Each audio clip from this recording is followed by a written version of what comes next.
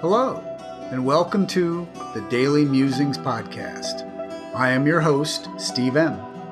I will be reading the daily reflection from the books Beyond Belief, Daily Musings for a 12-Step Life by Joe C., and published by Rebellion Dogs Publishing, and 365 Tao by Deng Ming Dao, published by Harper One.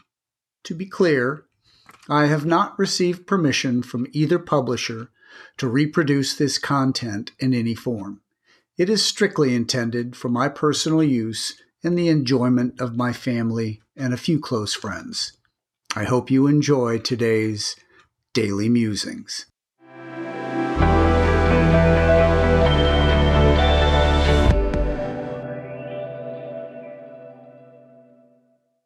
May 2, 365 Tao, Day 122. Validity. A river new, ancient words unneeded, see, touch, rushing beauty, drink crystal flow. When we stand on the banks of a river, we must realize that it is constantly new.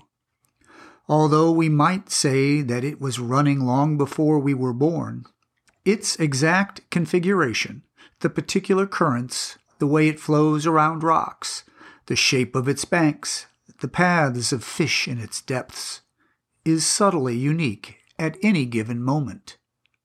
To know the river, we only need to experience it directly, to touch it, to swim it, to contemplate it, to drink it. The same is true of Tao. Tao is ever flowing. Although it was present since the beginning of time, and though many have experienced it, it is here for us to explore today. Touch it, swim it, contemplate it, drink it.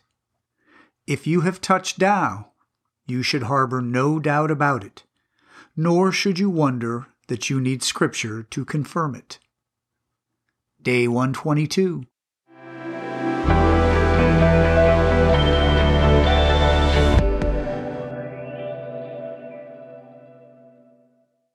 And now, Beyond Belief, Daily Musing for May 2.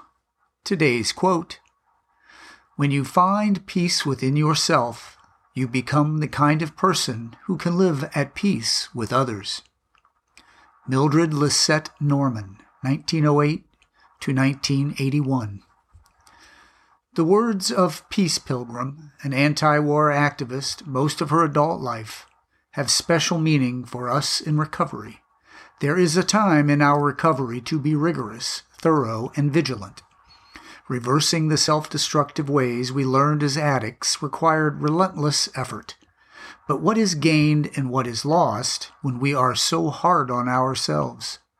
Being hard on ourselves makes it difficult to escape being hard on those around us. A critical double-edged sword cuts both ways. There comes a time to be more gentle. Letting go is most often associated with shedding surface worries, fears, and tensions. But letting go can be letting that which is repressed come up to the surface. Think of the tension we can release if we have nothing to hide, no shame, no fear that we are avoiding. In letting things go in this way, we feel no need to overcompensate.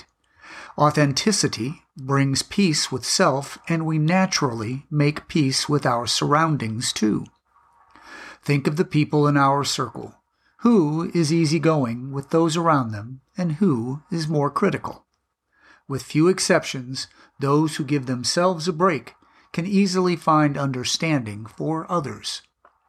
As for those who look for fault like there's a reward for it, chances are they are projecting how hypercritical they are of themselves.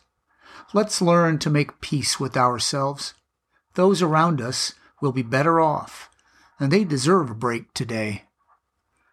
Today, can I commit to being more at peace, knowing I am just fine the way I am? So are those around me. With whom can I make an extra effort to be peaceful with today? May 2.